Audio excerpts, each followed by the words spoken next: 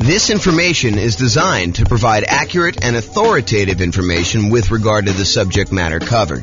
It is offered with the understanding that the presenters are not engaged in rendering legal, accounting, or other professional services. If legal advice or other expert advice is required, the services of a competent professional should be sought. Welcome to the Denton Real Estate Investing and Real Estate Financial Planning Podcast. Learn all about investing in real estate in Denton, Texas, with a combination of real estate financial planning and modeling with numbers specific to Denton, plus syndicated, more generalized recordings of live and pre-recorded real estate investing classes, not all of them specific to Denton. Be sure to stay tuned after the podcast for a message from our sponsors. Well, good morning and welcome, everyone. Today, we have an interesting class. Oh, by the way, I'm James Orr. Nothing quite like starting off the recording like that.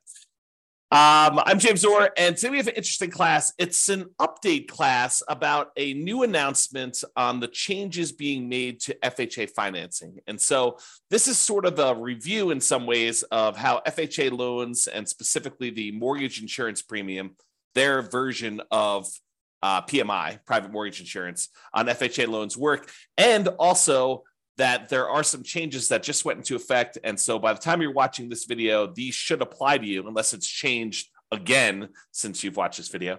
And so we'll cover what those are. So let's just jump right into it. There's not that many slides. This should be a really short video, a really short class. So FHA mortgage insurance premium change, MIP change. So this was announced by the Department of Housing and Urban Development, HUD, on February 22nd, 2023. So they announced it just about a month ago. It's March 23rd, 2023 as of today. So February 22nd, 2023, this was announced by HUD, and it goes into effect. It applies to mortgages endorsed for this insurance by FHA on or after March 20th, 2023. And I have a typo here, so I'm going to just correct that now because otherwise I won't come back. Okay, so it's updated on, it goes into effect March 20th, 2023. So any loans you're getting at this point should then be covered. By the time you watch this video, it's going to be covered on there. So before I go into this, I want to just briefly cover what mortgage insurance is and why it exists. So in an ideal world, a lender making you a loan would like to see you put 20% down on a property. They want to be protected in case you default.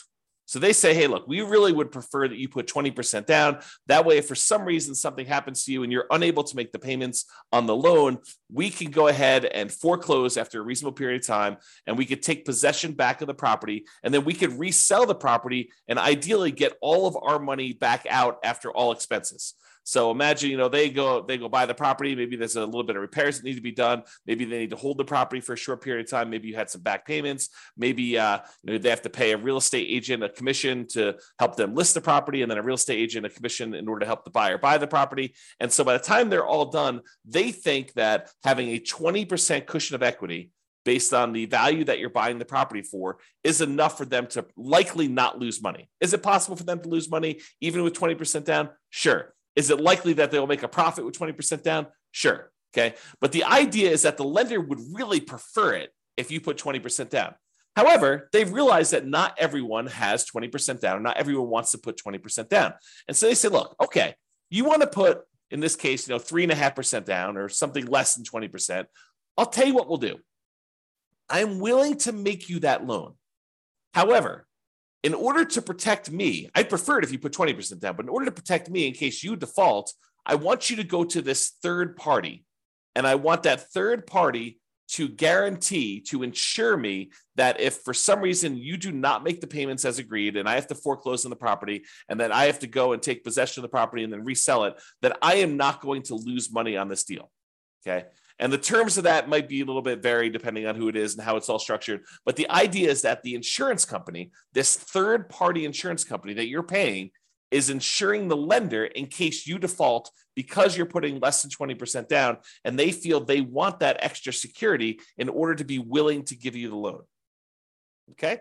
So with FHA is a loan program, and I don't like this is like the layman's version. If you want the really technical version, go find someone else. But FHA is a government kind of like backed program by the Department of Housing and Urban Development, where they will help lenders guarantee this loan by being the insurer of choice, right? They're the ones that are being the mortgage insurance premium. They're kind of collecting it. And if the lender then has a default, then the FHA with their mortgage insurance premium will come in and help do that. So what happens is you have a certain interest rate for the loan.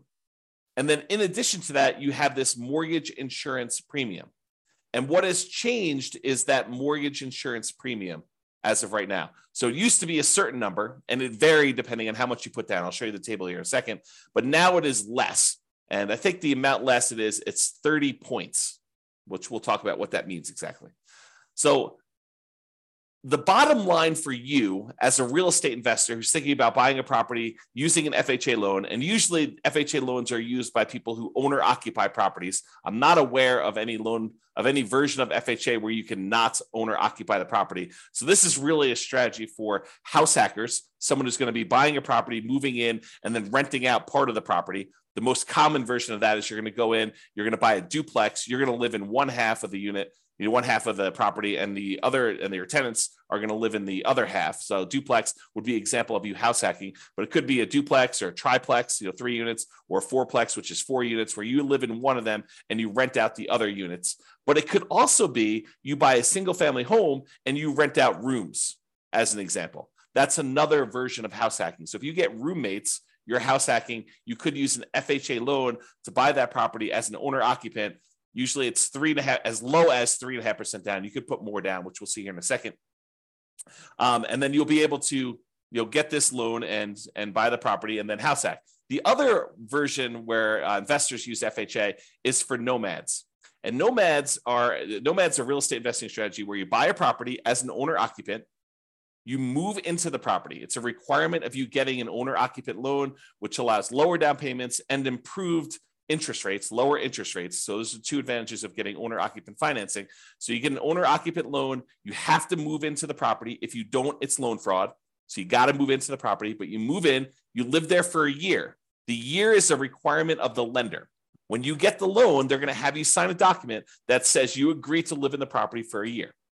So if they change that policy, if they ever come and they say, hey, you now need to sign a document that says you'll live in the property for 2 years or 5 years or whatever, then we will start teaching the strategy is you move into the property, you live there for 2 years or 5 years or whatever the strategy is. We are complying with all the terms of the loan. If I'm not being clear about that. Okay. So you're getting this loan as an owner occupant, you're moving into the property, you're living there for a year. At the end of the year, whatever your agreement with the lender says, in this case, a year, at the end of the year, you're going to then go buy another property, again, probably as an owner occupant with an owner occupant loan, low down, nothing down type of loan where you're getting really good interest rate. And you're going to convert the previous property to a rental. You're going to put a tenant in the property. In some cases, it might be a tenant buyer if you're going to get sophisticated and do like a lease option. But for most cases, it's going to be a tenant in the old property. And then so now you have a property that you once lived in for a year, at least, maybe more if you're saving up for a down payment, you need more time, but at least a year. That you got a tenant in there now you've converted that old one to a rental, and now you bought a new owner occupant property. Then you repeat this process as many times as you want in order to get as many rental properties as you want. So if you're doing 5% down loan and you had 20% that you could have put down on a single property, by doing this strategy, you can acquire 4 rentals instead of just that 1 rental. So instead of putting 20% down and buying 1 rental property, you now could use 5% down, buy the first one, live there for a year, put 5% down in the second one, live there for a year, put 5% down in the third one, live there for a year, put 5% down in the fourth one, live there for a year. And now you've got 4 rental properties, 4 large assets with good owner occupant financing, probably a PMI on most of them. But we'll talk about what that means in another class. But basically, you'll be able to acquire rentals with less down payment. Okay. So now that I've kind of described what this mortgage insurance is, how it works, who it's usually for, house hackers and nomads. It's not usually for non-owner occupants because you can't get these FHA loans in order to go buy an investment property. But the FHA loan is usually good for It's one of the really good loans for buying duplexes, triplexes, and fourplexes with a low down as long as you're moving into the property. You can also buy single family homes, but it's exceptionally good for buying these duplexes, triplexes, fourplexes with as little as 3.5% down. So I describe your effective interest rate, and I'm using that in quotes, as the interest rate for your mortgage plus whatever the kind of like premium is for your private mortgage insurance, or in the case of FHA, they call it mortgage insurance premium. So when you add those two together, I kind of call that your effective interest rate, because it is sort of the interest rate you're getting on the regular loan, plus it's the interest rate you're paying on this mortgage insurance premium, which gives you an idea of like what the overall rate was. So your effective interest rate with FHA, with this change that they just put into effect, will likely be slightly lower than it was. So this can improve your cash flow slightly. If you were going to buy a property before this change, your cash flow would be a little bit less. But now that the change where they've lowered the mortgage insurance premium, your effective interest rate will now be lower. And so your cash flow will be slightly greater. It'll improve your cash flow. For example, on a $500,000 property that you plan to put 3.5% down on, it might improve your cash flow by about $90 per month. That's not insignificant. That's a pretty good improvement in cash flow. And so that's what this change is. Okay. So now that I've covered it, let's go over the little summary sheet that they gave us. And I believe this is from HUD, Housing and Urban Development, and it kind of goes in. So I'm just going to read through it and kind of make some comments on it. So this is the annual mortgage insurance premium, MIP, and it applies to all mortgages except they've got two cases: streamlined refinance and simple refinance mortgages used to refinance a previous FHA endorsed mortgage on or before May 31st, 2009. So apparently it doesn't apply to those. So if you have that, or you think you have that, talk to your lender and try to find out if that applies to you. I don't even know what that means. Again, I'm a layman, but I'll try to help you as best I can. But that's what I would ask your lender if that applies to you. For most of you getting a new loan, it does not apply to you. And the second one is, and this might apply to people who live in Hawaii, Hawaiian Homelands Section 247. Again, I don't know what that is. I'm not an expert at that, but Hawaiian Homeland Section 247 does not require annual mortgage insurance premium. So apparently this doesn't apply. So you don't even need to worry about it. It's better for you anyway. Okay. So those are the things that it doesn't apply to. Now let's go over what the things are. So they break this down into mortgage terms more than 15 years, for example, a 30-year loan, or mortgage terms of less than or equal to 15 years. And that's the second group. Let's go over the ones for more than 15 years first, the 30-year loan programs, which I think is going to be the more common one that you will use as a real estate investor. There are some exceptional circumstances where you may choose to do a 15-year loan, but I think for the overwhelming majority of real estate investors, they're going to choose a 30-year loan, something more than 15 years, definitely. Okay. So now they've broken down the ones that are more than 15 years. They have two different criteria. One where the base loan amount is less than a certain number, and one where it's greater than that same number. And the number is $726,200. So FHA loan limits vary over time. And they may set these new thresholds as property values increase and they get their approval to do so. They may bump up the kind of loan limits on these loans over time. But if you're getting a loan and it's over this amount, then certain criteria apply. If you're getting a loan and it's, did I say under? So there's certain loans that are under this amount, certain criteria apply. Certain loans that are greater than that amount, certain loan criteria apply. And again, this is not intended for you to like memorize this and use it. Go talk to your lender. They will know these regulations. They will assist you. Okay. And they may change over time, right? It's like, this is an example of it changing. And this is an example of me doing a video to help you understand what the changes are. But again, go talk to your lender to get the actual details. All right. So I'm going to focus in on the ones that are less than that number, $726,200. There's three options they give you for those situations. One where you're borrowing more than 95% loan to value. So if you're putting 3.5% down, which is the lowest amount you put down for FHA, unless you're getting down payment assistance, which I'm not getting into. But if you're doing an FHA loan with 3.5% down, that's greater than 95% loan to value. That's one of the categories. There's another category where it's between 90% and less than 95. So you're putting more than 5% down, but less than 10% down. And then there's another category where if you're putting more than 10% down, the criteria is there. So let's talk about the one where you're putting like 3.5% down, because I think that's going to be the most common one. And then I'll cover the other ones just so that you know. So in the case where you're putting less than 5% down, for example, 3.5%, the new mortgage insurance premium, BPS, basis points, is 55. Previously, it was 85. So it improved by 30. And I think all the improvements are 30. Okay. And it lasts for the entire life of the loan.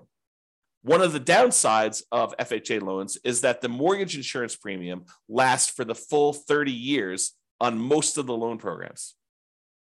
There are some exceptions, which we'll talk about here, but it really applies for the entire 30 years. So in order to get rid of PMI, mortgage insurance premium, on an FHA loan, you need to either pay off the loan, sell the loan, or refinance into a different loan product altogether. Those are the three ways to get rid of MIP on an FHA loan. Okay.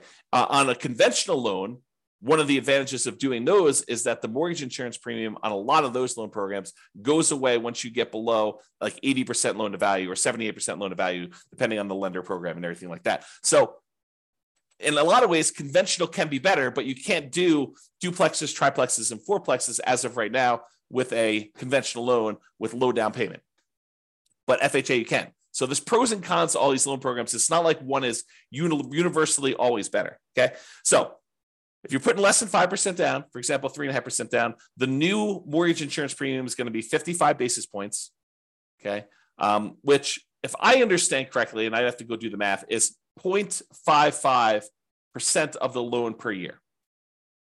0.55% of the loan per year. So about a little bit more than 0.5% on the loan per year. And it used to be 0.85, and that lasts for the entire term of the loan, the 30-year term of the loan, okay?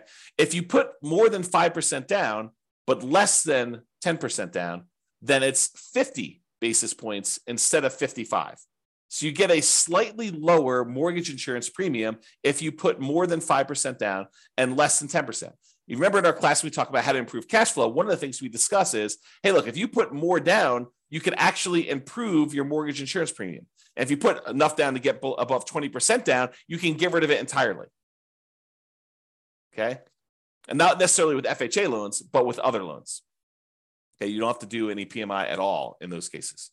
But here with FHA, if you actually put 5% down, you get a little break in insurance premium. It's about, what is that? About 10% of the premium less. You went from 55 to 50. And we're using really rough math. Okay. So before that used to be 80. Now with the new change, it's only 50. If you put between 5 and 10% down, and that still lasts for the entire duration of the loan. However, if you decide to put more than 10% down on an FHA loan, the mortgage insurance premium is still 50, doesn't change whether you put 5%, that. However, it lasts only for 11 years. So it does go away in that case after paying the MIP for 11 years of a 30-year loan, for example. So that's still a long time, but it doesn't last forever anymore if you started with more than 10% down on your FHA loan. All right. Now, on the cases where your loan is greater than $726,200, there are 3 cases for that as well, the same ones as before. Either you put more than 10% down, you put somewhere between 5 and 10% down, and you put less than 5% down. Okay. And those are higher mortgage insurance premium. Where before, when you put 3.5% down, it was a 55 basis point, kind of like mortgage insurance premium. When you have that higher loan amount and you put less than 5% down, it's 75. So 20 basis points higher. And it used to be 105 before this change. Again, that lasts for the entire mortgage term. So you kind of get a feel for that. Then just similarly to what we did before, where if you're putting somewhere between 5% and 10% down, or greater than 10% down, in both those cases, it's a little bit less than the one where you put less than 5%. In this case, it's 70 basis points. So it was 75 if you got a loan that's over that $726,000 limit, and you're putting less than 5% down, it's 75. If you're putting more than 5% down, it's 70. And that used to be 100. And similarly to before, the one where you put more than 10%, that only lasts for 11 years. But if you put less than 10% down, it lasts for the duration of the loan. Okay. Now, I kind of covered the one for 30-year loan. I'm not going to cover in detail the ones for less than that time period, just because it seems like going through a lot of effort to do that. If you need to know those numbers, you can look them up. But I will tell you, if you're doing like a less than $726,000 loan and you're putting less than 10% down, the basis points is 40 for that one, and it lasts the life of the loan. So that's probably the most common of those. You do a 15-year loan for FHA with like 3.5% down, if you could do those. And that's 40 basis points, where for the one that you're doing a 30-year loan, it's 55. Okay. And that, again, that's down from being 70 before. Now it's 40. Right. But if you want to go look at all these, you can go look that up. If you're think about doing a 15%, a 15-year loan or something for FHA, go talk to your lender. They'll give you this sheet showing you what the breakdown is for these, or talk to them about, what's optimal for you to kind of improve your cash flow to make it the most you can. All right. So that's all I got for you. In conclusion, with the new FHA mortgage insurance premiums, getting an FHA loan, especially for nomads and house hackers, should have slightly improved cash flow. Got to put a little TM on this puppy. Okay. For nomads and house hackers, they should have slightly improved cash flow. Changes should be in effect by the time you watch this video. For example, on a $500,000 purchase price, it might be improved. Your cash flow might be improved by about $90 per month. And again, run the numbers with your lender. This is just me sort of estimating back of the napkin math as to what the difference between those two premiums would be on a loan of that magnitude. You're borrowing less, it's going to be a smaller amount. If you're borrowing more, it could be a larger amount. And I'm using 500 because in a lot of markets, 500K is about the loan amount that you might get on an FHA loan, especially if you're doing a duplex. In some markets, I just said that and people are like, James, you're crazy. You can't get a duplex around here for less than $1 million. Or you can't get a duplex around here for less than $2 million, or I could buy a duplex for $200,000. Every market's a little bit different, but I just picked that number out of the air. So go talk to your lender and get ideas on that. All right, that's all I got for you. This has been James Orr. I hope you've enjoyed this video with the update. Bye-bye for now. With home prices up, mortgage interest rates up, and rents up, but not quite enough to counteract the higher prices and interest rates. Cash flow on rental properties in Denton is harder than ever. Book a call with the Real Estate Financial Planner to apply our proprietary 88 strategies to improve cash flow on your rentals. See the show notes for a link to schedule your call and improve your cash flow today. If you're a real estate agent, lender, or professional in Denton that wants to help our real estate investor listeners, consider reaching out to learn about collaboration opportunities with this podcast. We'd love to add more value to our listeners by having you assist our investors buy, sell, and finance their real estate investments. See the show notes to schedule a call to discuss collaboration opportunities.